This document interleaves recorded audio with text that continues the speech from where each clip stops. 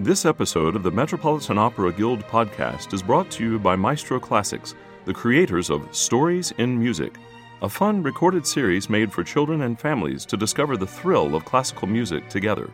Featuring the London Philharmonic Orchestra, Maestro Classics brings over a dozen exciting stories to life with the help of a narrator and colorfully illustrated booklets. The Maestro Classics Stories in Music has won over 50 national awards and garnered praise from parents, grandparents, teachers, and children alike. All Maestro Classics CDs are available at the Met Opera Shop at Lincoln Center and online at metoperashop.org. To learn more, visit maestroclassics.com. This work was the only opera its composer ever completed. It's considered to be a masterwork of 20th century innovation based on the Symbolist play by Maurice Maeterlinck. Today on the Metropolitan Opera Guild podcast, Debussy's Pelléas et Mélisande.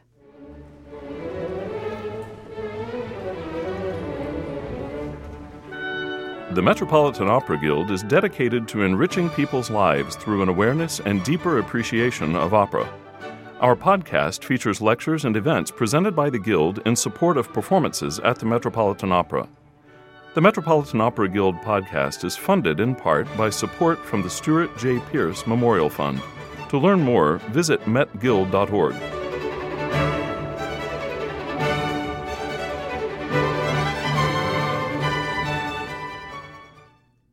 In 1902, Claude Debussy said, "For a long time I have been striving to write music for the theater, but the form in which I wanted it to be was so unusual that after several attempts, I've given up on the idea."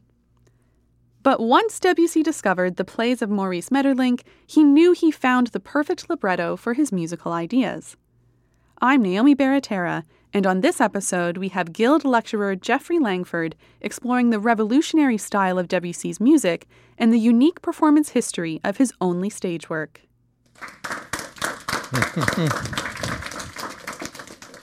Thank you very much, everyone. Nice to be back with you again for my one and only appearance here this season. The textbook that I'm working on has co-opted so much of my time that I have really not been able to do too much here. But this is an opera I simply could not pass up. So I just had to accept the invitation to talk about Pelléas. So one of the great ironies about Pelléas is that Claude Debussy, who so desperately lamented the influence of Wagner in France in the late 19th century, and who really wanted to establish some kind of a unique French style, should in fact have come so close to Wagner when it comes time to write his one and only opera. Or did he? That's the question. So that's what we're going to try to figure out today. And to show you what I'm talking about, I'm going to give you a little quiz that I give my students at the Manhattan School of Music. Now, this isn't fair because you know what we're here to talk about, but I can get up in front of a class at Manhattan School of Music without telling them what I'm talking about on that particular day, and I can say, we're doing a guessing game on opera. I give you the hints, you give me the opera. So here are the hints. I'm thinking of an opera that has no arias, no duets, no choruses, and no ensembles. This opera also has an elaborate system of leitmotifs. And this opera has a kind of semi-melodic, quasi-recitative-like vocal style. And lastly, the story of this opera is one that serves as a metaphor for some kind of deeper, more philosophical message. So what's the opera, gang? And everybody says, Wagner, the Ring Cycle. That's the perfect answer. Now, it also happens to be true of Pelléas, and that's why I find it so ironic that we find ourselves in this situation. So let's start by looking at a little of Debussy's background. Not a whole lot, not a big life story, but just the essentials. First of all, he entered the Paris Conservatory at the age of 10 with the intent of becoming the next great pianist in France. This didn't work out so well, because he never won any of the Grand Prix in piano. So as a result, he was forced to shift his attention from the piano to composition, at which he was much more successful, winning the big Prix de Rome in 1884. Now, the Prix de Rome, of course, is the big composition contest that the French government runs, or did run. I guess they're still running it every year. The winner of the composition contest gets sent off to Rome to study for a couple of years and then is given a 5-year stipend to get his or her career going. So Debussy is packed off to Rome and studies there for a while. And in the summers, he makes pilgrimages to Bayreuth. This was the period in Debussy's life when he, like every other French composer, was an ardent Wagnerite, a real major supporter of Wagner. But then there's a turnaround. Sort of these pilgrimages to Bayreuth are in the mid-1880s. And then toward the end of the decade, Debussy suddenly decides that, maybe this isn't right, this sort of idolatry of Wagner. And so he said, finally, figuring this out for himself, quote, "After some years of pilgrimages to Bayreuth, I began to have doubts about the Wagnerian formula, or rather, it seemed to me that it was of use only in the particular case of Wagner's own genius." So, in other words, he's basically saying we should stop imitating Wagner. Now, that leads us then, of course, to the usual explanation for Debussy, which is that he is an impressionist. Now, the impressionist label for Debussy makes a certain amount of sense. It implies that Debussy was somehow or other connected to those great French impressionist painters, Manet, Monet, Renoir, and people like that. And certainly those are painters, all of whom revolutionized art in the late 19th century in France with the use of new vibrant color and what I would call sort of a fuzzy approach to depiction, which is to say an avoidance of literal representation. And that avoidance of literal representation is done through the avoidance of line, demarcation. As you all know, you can go see a French Impressionist painting at the Met, the other Met, and what is it up close? It's just a bunch of blobs of color. It isn't until you get far enough back that the blobs of color begin to merge into an object of some kind. But if you look up close, there are no straight lines. There's no anywhere. Now, all of this has some relationship to Debussy's music, certainly. His music is colorful. His orchestration in particular is extremely colorful, so that correlates.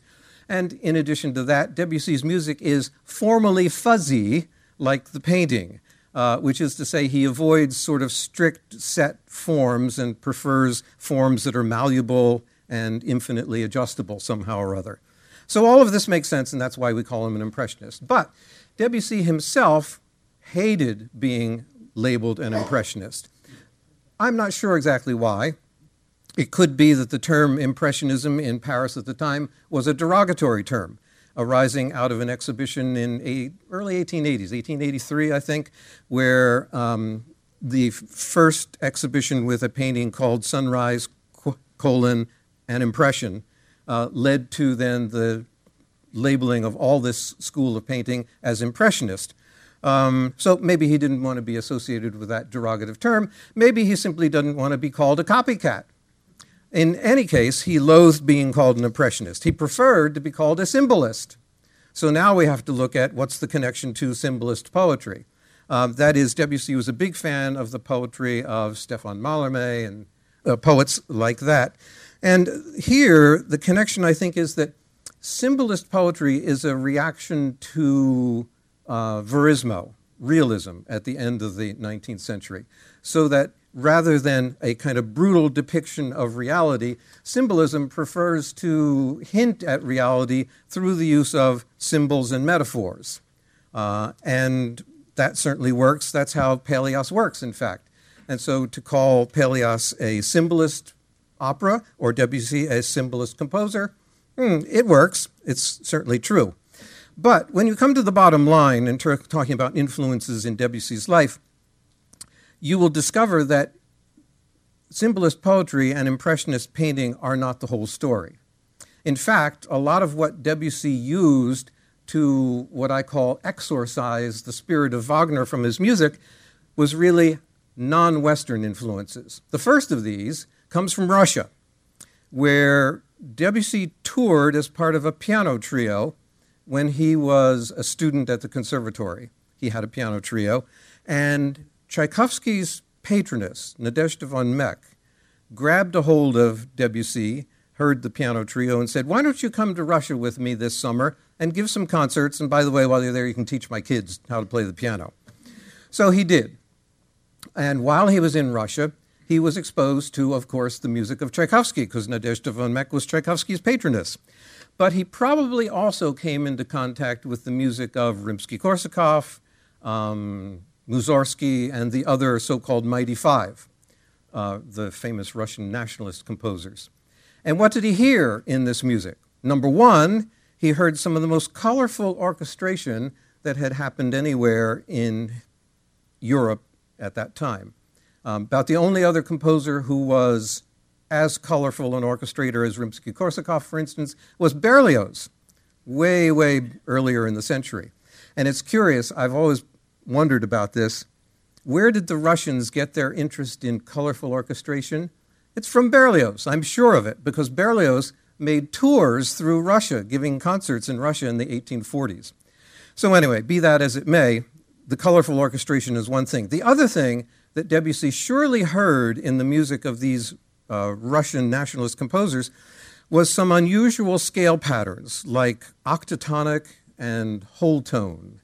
And these are scales, let me just move to the piano for a second.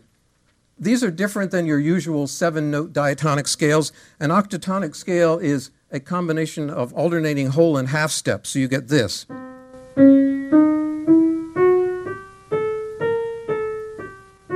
You see? Unusual scale. And whole tone, of course, is just nothing but whole tones, no half steps in the scale, so... And these scales and the harmonies associated with them are all over the music of the Mighty Five. And these are things that he would not have heard in any Western European music, including Wagner. And so it becomes the first source of a kind of Wagner antidote, a way of counteracting Wagner. Now, the other important non-Western influence, of course, was Javanese music. And this means something that Debussy came across at the Paris Exhibition Universelle in 1889, which was a kind of gigantic World's Fair, where countries from all over the world contributed examples of their art and culture. And so Debussy goes to the Paris exhibition, and he hears a Javanese gamelan orchestra. In fact, that's redundant. Gamelan means orchestra, so sorry about that. A Javanese gamelan. And what he heard was extraordinarily different from anything that he could possibly have heard in Wagner. And one of the things I would do, I'm going to play you a sample of this kind of music. I'm going to ask you, how, in what way is this not Wagner in terms of melody, rhythm, harmony, meter, etc., etc.? So let's take a listen to about a minute of some Javanese gamelan.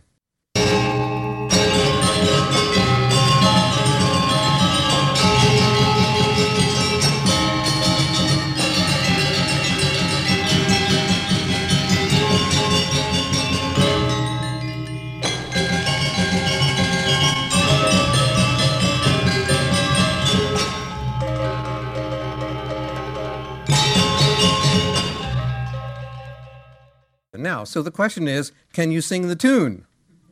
No, obviously not. Can you tell what the meter is? Is it 4/4, 3/4, 6/8? Who knows, right? You can't tell. Can you tell what key it's in? No. What about the timbre?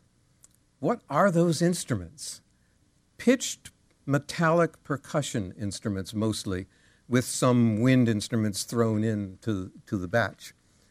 Very strange, not like anything you'd find in Western Europe. And then lastly, what's the form of this? Well, you didn't hear enough to be able to tell if there's a form, but it just goes on and on like that. There is, by the way, a structure to gamelan music. It's not totally formless, but from our point of view as we're listening to it, it sounds formless. So in regards to all those things that are important for German music, you know, theme, the development of theme, form, key, all that sort of thing, theme, none of it is in this music. So Debussy is then able to use the Javanese gamelan influence to build his anti-Wagnerian style. All right, so all of this is good. But despite all of these external influences that he can draw upon to create something that's going to exorcise the spirit of Wagner from his music, when it came time to write an opera, suddenly Debussy finds himself trapped. He is again falling back into the Wagner world, as it were. So what we want to do is look at this one and only opera, Pelléas and Melisande. It is based on a symbolist play by Maurice Maeterlinck, which Debussy read in 1892 and decided immediately he had to set it to music. It took him a while to get from the first stages to the final stages of the opera, so it did not debut until 1902, an entire decade later. And this is, as I said, his one and only opera. Although, by the way, Debussy did consider seriously setting other librettos. He simply could never find one he really liked. And my favorite of all the Debussy potential operas that never happened is one based on Edgar Allan Poe's Fall of the House of Usher, of all things. Very strange. So in any case, he takes Maeterlinck, which is a symbolist drama. And the symbol here is darkness. And that symbol is played out in the opera and in the play in various kinds of darkness. That is blind, being lost, being unaware, a forest that admits no sunshine. These are all the various symbols throughout the play and the opera that contribute to this theme of blindness or darkness. So the action here unfolds in an unspecified place called Allemande, all the world. So right away, it's fuzzy, right? And when does it take place? Who knows? In the past. So again, it's fuzzy. So right at the outset of the drama, everything is rather vague, just like the whole idea of symbolism, unspecific. And by the way, that applies also to the ring cycle. It, too, is fairly unspecific in regards to those things. So anyway, as the opera opens, Prince Golot, who is a middle-aged man, is lost in the forest. He's hunting, and he's lost in the forest. First sign of darkness. He stumbles into a young woman named Melisande, who is about half his age, and who is also lost. Upon questioning her about who she is and how she came to be lost in the forest, she says almost nothing, which is to say she is herself lost and confused. So at the end of the first scene, or after the first scene, some large time elapses, and at the beginning of the next scene, Golot brings Melisande home to his castle as his wife. So we've made a lot of progress over that short little intermission. When she comes to the castle, she meets the old blind king, Arkel, blind again, darkness, blindness, and she meets Pelléas's younger she meets Golot's younger half-brother, Pelléas. Pelléas and Melisande then are about the same age because she is much younger than Golot. The two of them spend a lot of time together, and they are actually falling in love with one another, although they are totally unaware of it. Again, this whole business of being blind and in the dark. Until the very end of the opera, when Pelléas decides he has to leave permanently. And he does so because his older half-brother pretty much tells him to keep away from his wife. All right, so fine. So he decides he has to leave. But before he leaves, he has to meet Melisande one more time. And so they arrange a rendezvous late at night, after everybody's asleep, out in the woods someplace, again, out in the dark, etc.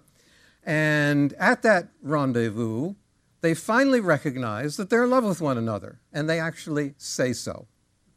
But Golot, being suspicious about the whole thing, is also out there hiding in the bushes. And he jumps out of the bushes with his sword, kills his half-brother, and wounds his wife, who then dies just after giving birth to a child.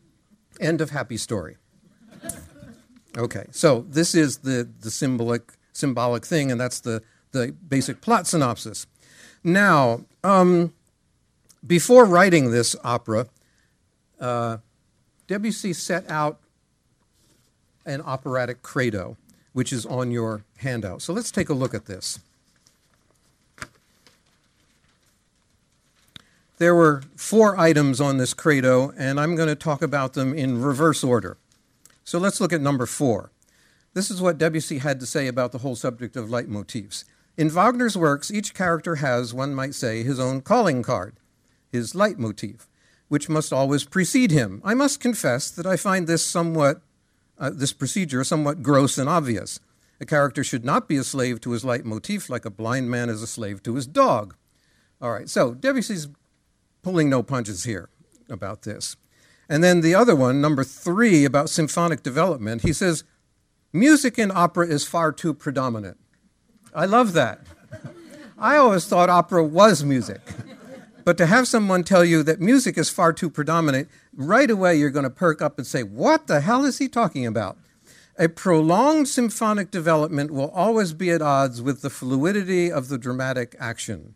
I have endeavored to render the successive impulses and moods of the characters as they are produced, without making laborious efforts to follow a symphonic development, which by its very nature will sacrifice emotional development to an arbitrary musical design. So this, too, is a big swipe at Wagner, because what he's claiming is that Wagner's operas are symphonic the way a Beethoven symphony is symphonic. That is, they follow a logical musical design and structure. You might even say that a Wagner opera is like a gigantic Beethoven symphony development section, where you've got themes that are broken up into bits and pieces, modulated, fragmented, et cetera, developed, essentially. So Debussy says that's the problem, that kind of a musical structure, which has a logic of its own, cannot possibly be fluid enough to catch the infinite subtleties in the drama and the changes of moods and emotions in the drama. So he's rejecting this idea of a kind of symphonic musical design in favor of something more fluid. Okay. Now, so those are the first two important things. So let's take a look at this. The first thing is regarding the leitmotifs. Debussy was very proud of the fact that he could claim that his opera had no leitmotifs. That, however, was fake news. It was a deliberate distortion of the truth, because in fact his opera is loaded with leitmotifs. The very opening of the opera starts with this motif.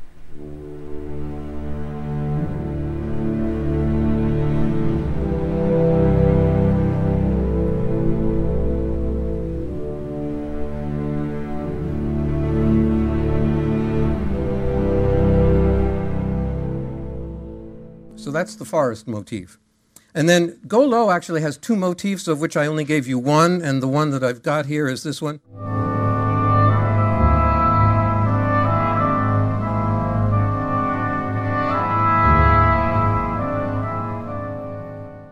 All right, and then Melisandre's motif, when she comes in, is this one.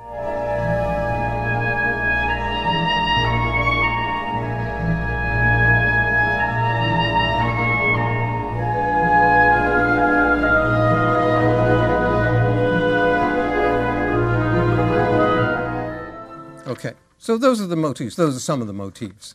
Now, how are they different from Wagner? Here's I think the important point, that Wagner is intent upon making his motifs perfectly clear and obvious. There's nothing more in your face than something like the Siegfried motif. Ba-dim, ba-dee-dum, ba-dee-dee-dum, ba-dim, bum-bum, ba-da-dum. You can't miss it, right? Debussy's motifs seem to be designed to be disguised. That is to say, they have such a low melodic profile that you would never guess that this was a motif. Ba-dee-da-dee, that's a motif. Or the next one, the Go Low motif, even worse. Ba-dee-da-da-da-dee-dum-da-dee-da-da. That's not a motif. Well, it is, because it keeps coming back through the opera all the time. But it's not one that you would ever recognize. So it's no wonder that critics, once they were told by the composer himself that there were no leitmotifs, all chimed in after the first performance and said, yes, sirree, there's not a leitmotif in the whole opera. This is not like Wagner at all. So he pulled the wool over everybody's eyes. Now, in the process, instead of a kind of symphonic development of the leitmotifs, as in Wagner, what you get is more like a simple repetition of unaltered leitmotifs. So Debussy spends a lot of time and a lot of energy trying to figure out how not to develop his melodic material, because developing your melodic material is Western European German tradition. That's what the Germans do. So he's not going to do that. In fact, by the way, the manuscript of the score shows that in Act 4, he was working through one of the scenes in Act 4, got about halfway through and crossed out the whole thing and threw it away and started over again. And why? Because what you see in the sketches is him developing his motifs, his materials. And he suddenly realized that, I think. I don't know, I didn't talk to him. But I think he probably realized that and said, oh my God, ripped it out and threw it away and started over again. So he's clearly intent upon not developing. So what does he do instead? He repeats. And when he repeats, here's an example of how these repetitions work. This is the second of the Golo motifs. And the basic motif is...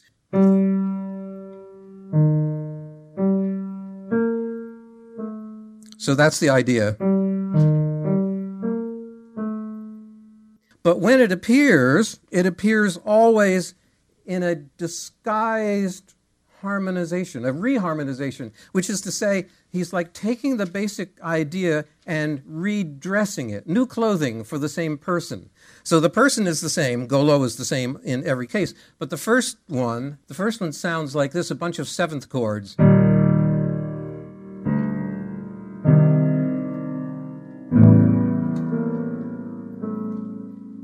Which sounds totally different from bottom line right-hand side, which is the same tune, but totally different harmonization, and we get this.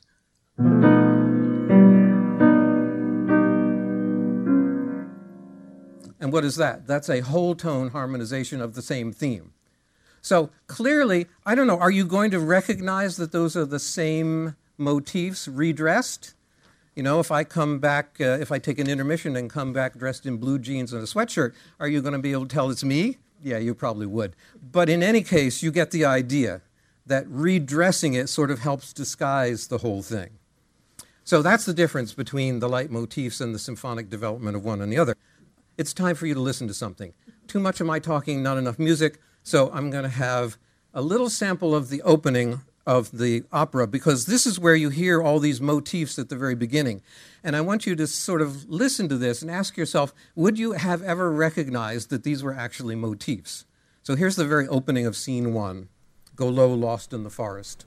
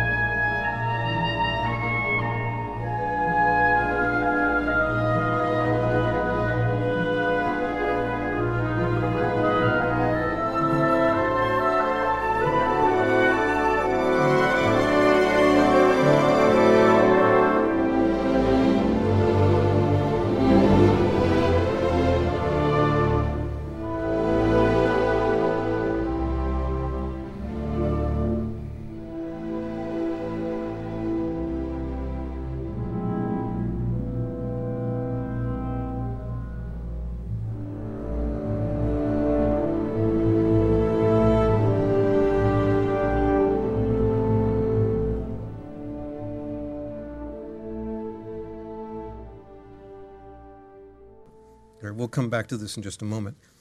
So you see how these motifs work. They're very, I call them low profile. Now let's go on to the other elements, rhythm and melody. So he says about rhythm, music has a rhythm whose force shapes the musical development. The rhythm of the soul, however, is quite different, more instinctive and controlled by many events. In the conflict between these two kinds of rhythm, that is, musical rhythm and rhythm of the soul, either the music stifles itself by chasing after a character, or the character has to sit still on a note to allow the music to catch up to him. Now, that's a rather convoluted way of saying something which I will try to translate from the translation. I think what he's trying to say is that music has a rhythm which tends to be repetitive.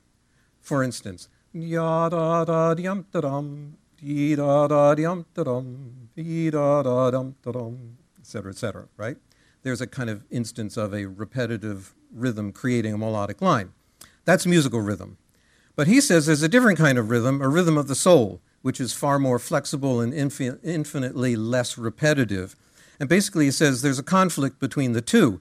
In other words, if you have a character who is constantly changing moment by moment in what he or she feels or thinks, then, and you're stuck with a rhythm that's a musical rhythm, how can you possibly interpret the changes in the character with a musical rhythm that won't change? That's basically what he's saying. Okay, so, melody. It must be understood that melody or song is one thing and that lyrical expression is another. It is illogical to think that one can make a fixed melodic line, like that Verdi aria, hold the innumerable nuances through which a character passes. I want the vocal expression to remain lyrical without being absorbed by the orchestra.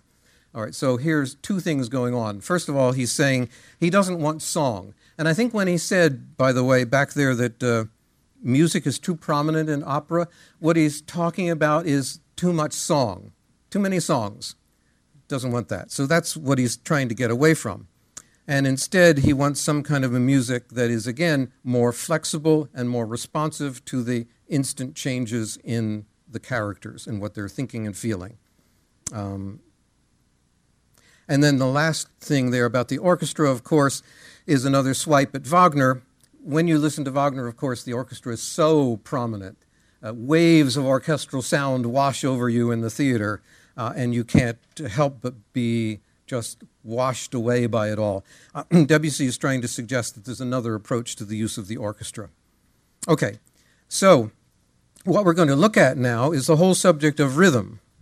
When he's talking about rhythm that is non-repetitive, what he's talking about is creating a rhythm that's not a musical rhythm, but rather a rhythm of speech, a speech rhythm. And for Debussy, that would be the rhythm of the French language. Now, he is aided in this creation of a speech rhythm by the fact that the libretto he is setting is a prose libretto, not a poetic libretto. And it's important to remember that prior to this date in opera, almost every libretto ever written is always in poetry. All the Italian opera librettos of Verdi and everybody else, they're poetry. That's a whole other subject. But like all poetry, they have an implied rhythm. Just like Jack and Jill went up the hill to fetch a pail of water. Da-da, da-da, da-da, da-da. There's a rhythm implied in that. In prose, of course, there is no implied rhythm. And so Debussy is helped by the fact that he's setting a prose libretto. So what he's going to do is try to set rhythms that imitate the French language. So the first one here, when Golo says here, Je ne pourrai plus sortir de cette forêt.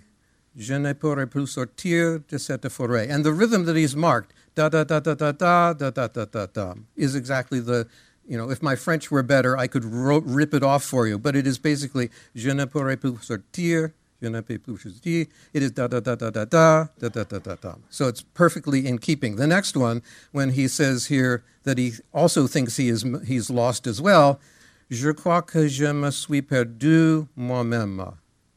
Je crois que je me suis perdu, da-da-da-da-da-da-da-da-da-da. Moi-même. Perfect. And then he finds Melisande, and he sings, Une petite fille qui pleure au bord de l'eau. Une petite fille qui pleure au bord de l'eau. Da da da da dee, da da da da da da da. And the last one, elle ne m'entend pas. It's simple. Elle ne m'entend pas. So it is everywhere the rhythm of the language, the rhythm of the way the language would be spoken. Now, there are some tricks in this. There are some decidedly hidden traps. For instance, una petite fille. If I were to erase the text and just go to the piano and play that rhythm, it would come out da da ya da da da da da da da da da dum. And the downbeat after the bar line on the petite, that's the strong one. Da da da da da da da da da dee da da da da da da da. Now, of course, if you were to sing it that way, you'd get una petite fille, which is all wrong. Nobody says petite, it's petite. And so Debussy was criticized at great length about the setting of his poetry and the setting of the French text. And the person who criticized him the most was Strauss, Richard Strauss, who was himself at the time trying to write Salome in French because Salome was written in French by Oscar Wilde. And so Strauss is struggling with the French, and he can't figure it out because he's a German and he doesn't know anything about French. And so he writes to his good French friend, the novelist Romain Rolland, and he gives him a whole bunch of examples like this and says, this looks all wrong. You know, how's this possible? And Rolland finally writes back in a really exasperated way, beginning the letter with something like, oh, you Germans, you really do, et cetera, et cetera, et cetera. And one of the things he says is, the bar line in Debussy means nothing. So you pretend the bar line is not there. It is da da da da da dee da da da da da da dum. There is no bar line. There is no accent. So if you're playing or singing Debussy with accents, you're singing it like Wagner. You're singing it like Beethoven. You're singing it like Brahms or Schubert. It's, you know, in French, in Debussy's music, the bar line is nothing. Forget about them. Okay. So that's kind of the essence of the business of rhythm. Now let's take another look at where we left off in scene one. You will get, right at the beginning, most of these musical examples that I wrote out for you here. So let's see what they actually sound like in performance. Je ne pourrai plus sortir de cette forêt. Dieu sait jusqu'où cette bête m'a mené. Je croyais cependant l'avoir blessé à mort. Et voici les traces de son mort. Et maintenant, je l'ai perdu de vue. Je crois que je me suis perdu moi-même. Et mes chiens ne me trouvent plus.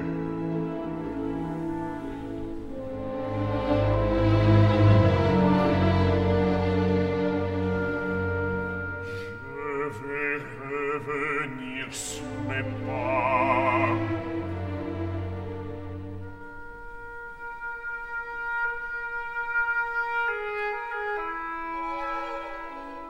J'entends pleurer. Oh, qu'y a-t-il là au bord de l'eau? Une petite fille qui pleure au bord de l'eau. Elle ne m'entend pas.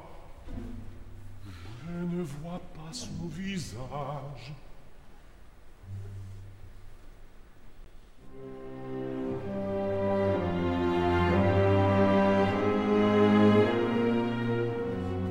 Pourquoi pleures-tu? N'aie pas peur, vous n'avez rien à craindre.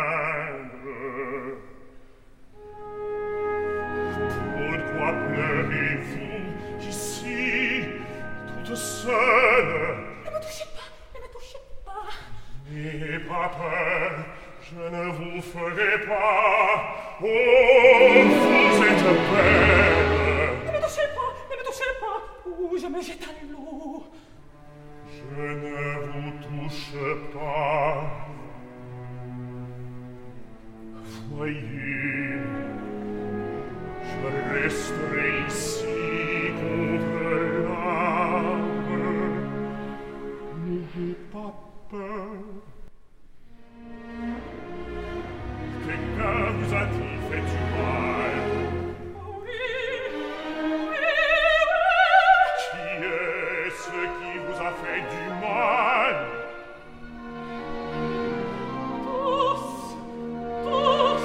Quel mal vous a-t-on fait? Je ne peux pas le dire, je ne peux pas le dire.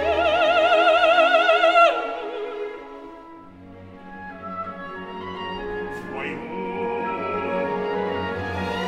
ne pleurez pas ainsi. D'où venez-vous? Je me suis enfuie.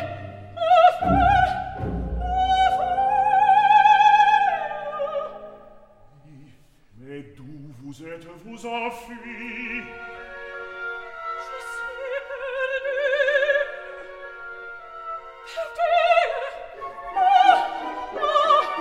Mais depuis ici, je ne suis pas ici, je ne suis pas née là. Où êtes-vous? Où êtes-vous né?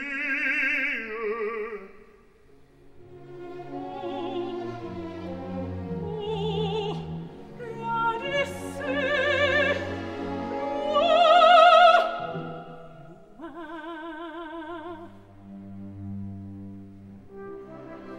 Qu'est-ce qui brille ainsi au fond de l'eau? C'est la couronne qui m'a donné. Elle est tombée en perles. Une couronne. Qui est-ce qui vous a donné une couronne? Je vais essayer de la prendre. Oh, oh, je n'en veux plus, je n'en veux plus, je voudrais mourir tout de suite. Je pourrais la retirer facilement. On n'est pas très profonde. Je n'en veux plus, si vous l'enterrez, je vous embrasse. Non, non, je la laisserai là. On pourrait la prendre sans peine cependant. Okay, so you get a pretty good idea of how this works. Now, Wagner also was afraid of song, and his whole operatic revolution was based on, again, the elimination of songs, duets, ensembles, and choruses, and things like that, and the substitution of what he called Sprechgesang, or speech song, which seems to me to be sort of like this. But I'm curious, would you say that this melodic writing, the vocal writing itself, does that sound like Wagner? No? We're going to get mostly no's on that. This is an interesting question. How similar is the actual melodic writing of Debussy and Wagner? One of the things I think is different is certainly the rhythm, because Wagner was not working with a prose libretto. He was working with his own poetic librettos, and they have a kind of inherent rhythm to them, and so that's going to make it sound different. But just from a strictly pitch point of view, I don't know. It's something I'll have to look at sometime. I always kind of listen to it and think, is it? Is it not? Is it? I'm not sure. But certainly the rhythm is not. But it is this kind of continual Sprechgesang or quasi-melodic arioso-type writing, which hardly ever breaks into a tune. And some people find this incredibly frustrating. I know my students at Manhattan School of Music do not like this opera. This is one of their least favorite lectures about this opera. And they all tell me the same thing. Oh, if only I had a tune. Now, speaking of tunes and whatnot, I'm going to share with you now one of my favorite parts of this opera in Act 4. This is the big, I'll call it the love duet, where they meet outside of the palace late at night for him to say goodbye to Melisande, and they suddenly realize that they're in love with each other. This is essentially a love duet. And if you think about operatic love duets, there's almost a kind of universal approach to a love duet, which is to say that it's full of, I'll call it vein-popping, or vocal ecstasy. You know, the soprano and the tenor at the top of their lungs. I'm thinking, for instance, of Tosca, for instance, in the beginning of Tosca, where Tosca comes in, she's jealous, she's suspicious of what Cavaradossi is doing, and they finally get together and they have this wonderful love duet. And it's a thrilling Puccini-like love duet, and the two of them are screaming over the orchestra, which is also screaming, and it's heart-thumping, passionate stuff. This is a love duet which is a declaration of war on opera, on basic Italian and German opera, because this is a duet in which you don't have the orchestra pounding away. In fact, the reason Debussy, despite the fact that he has adopted so many Wagnerian techniques, the reason the opera does not sound like Wagner, despite all the things I listed for you, is because the textures are so transparent and the orchestra is so subtle, and most important of all, the use of silence. Debussy was not afraid to use silence, that is, to let the orchestra stop playing altogether. Now watch in a little excerpt from this scene how the orchestra will stop. And then the most important place where it stops is where he says to her, "Je t'aime," and she says, "Je t'aime aussi." And there isn't a sound behind that. It is just the opposite of Puccini, just the opposite of Wagner, just the opposite of Verdi. It is a marvelous, as I say, declaration of war against operatic love duets. So let's watch this.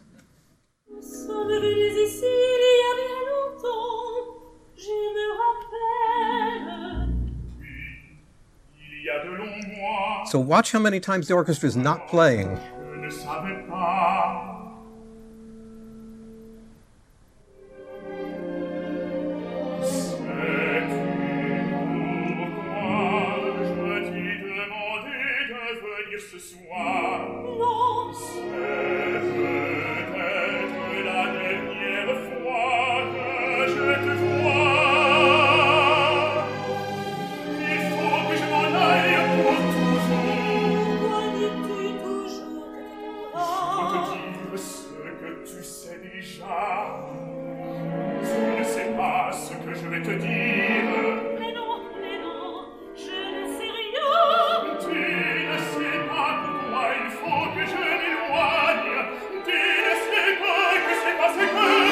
Here it comes.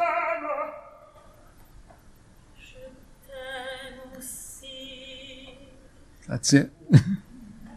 Qu'as-tu dit, Mélisande? Je ne l'ai presque pas entendu. On a brisé la glace avec tes fers rougis. Tu dis cela d'une voix qui vient du bout du monde. See, the orchestra is just not there for a lot of this. Tu m'aimes aussi. Depuis quand m'aimes-tu? Depuis toujours, depuis que je t'ai vu.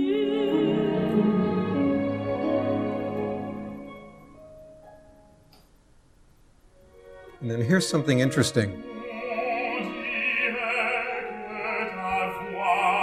It's like almost a melody.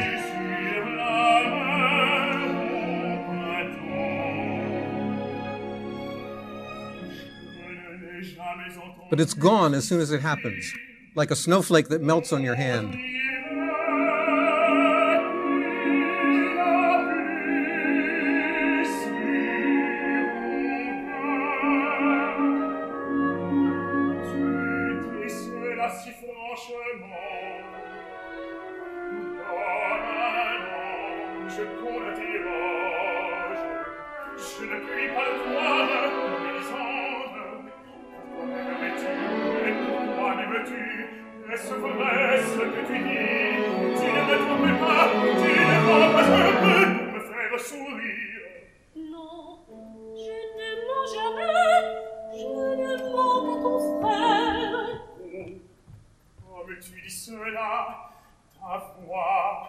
Ta foi, elle est plus fraîche et plus franche que nous.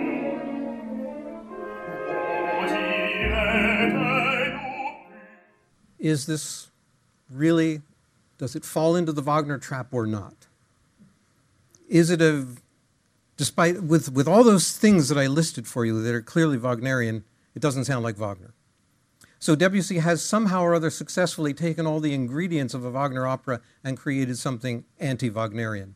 So he has, in fact, somehow or other now exorcised the spirit of Wagner from his work. So it's the chefs, not the ingredients. Like the elements of both Wagner and Debussy are the same. You know, the melodic style, the lack of arias, the ensembles that are missing, the choruses that are missing, the leitmotifs, all of those are the elements. So it'd be like giving me a pile of ingredients, giving the same pile of ingredients to Bobby Flay, and then see what comes out. And it'll be, I guarantee, something totally different. And that's essentially what we have here. Two operas that are totally different, molded out of the same materials, essentially, the same ideas, or the same operatic philosophies in a way. Now, clearly, the orchestra is the big deal. That's the deal breaker. Because in Wagner, the orchestra is everything. Everything that's important is in the orchestra. That's less so with Debussy, and that's partly why they come out so different. All right, I thank you all for your attention, and I hope you enjoy the opera when you hear it. That was Geoffrey Langford talking about Debussy's Pelléas et Mélisande. Be sure to follow the Metropolitan Opera, the Metropolitan Opera Guild, and Opera News on your favorite social media platform to keep up with all things opera. Our next episode will feature two special guests, soprano legend Harolyn Blackwell and Broadway veteran Robin Payne, exploring connections between opera and musical theater, issues of race and diversity across both art forms, and advice they would share with young singers beginning their careers in the arts. I'm Naomi Baratera, and thank you so much for listening.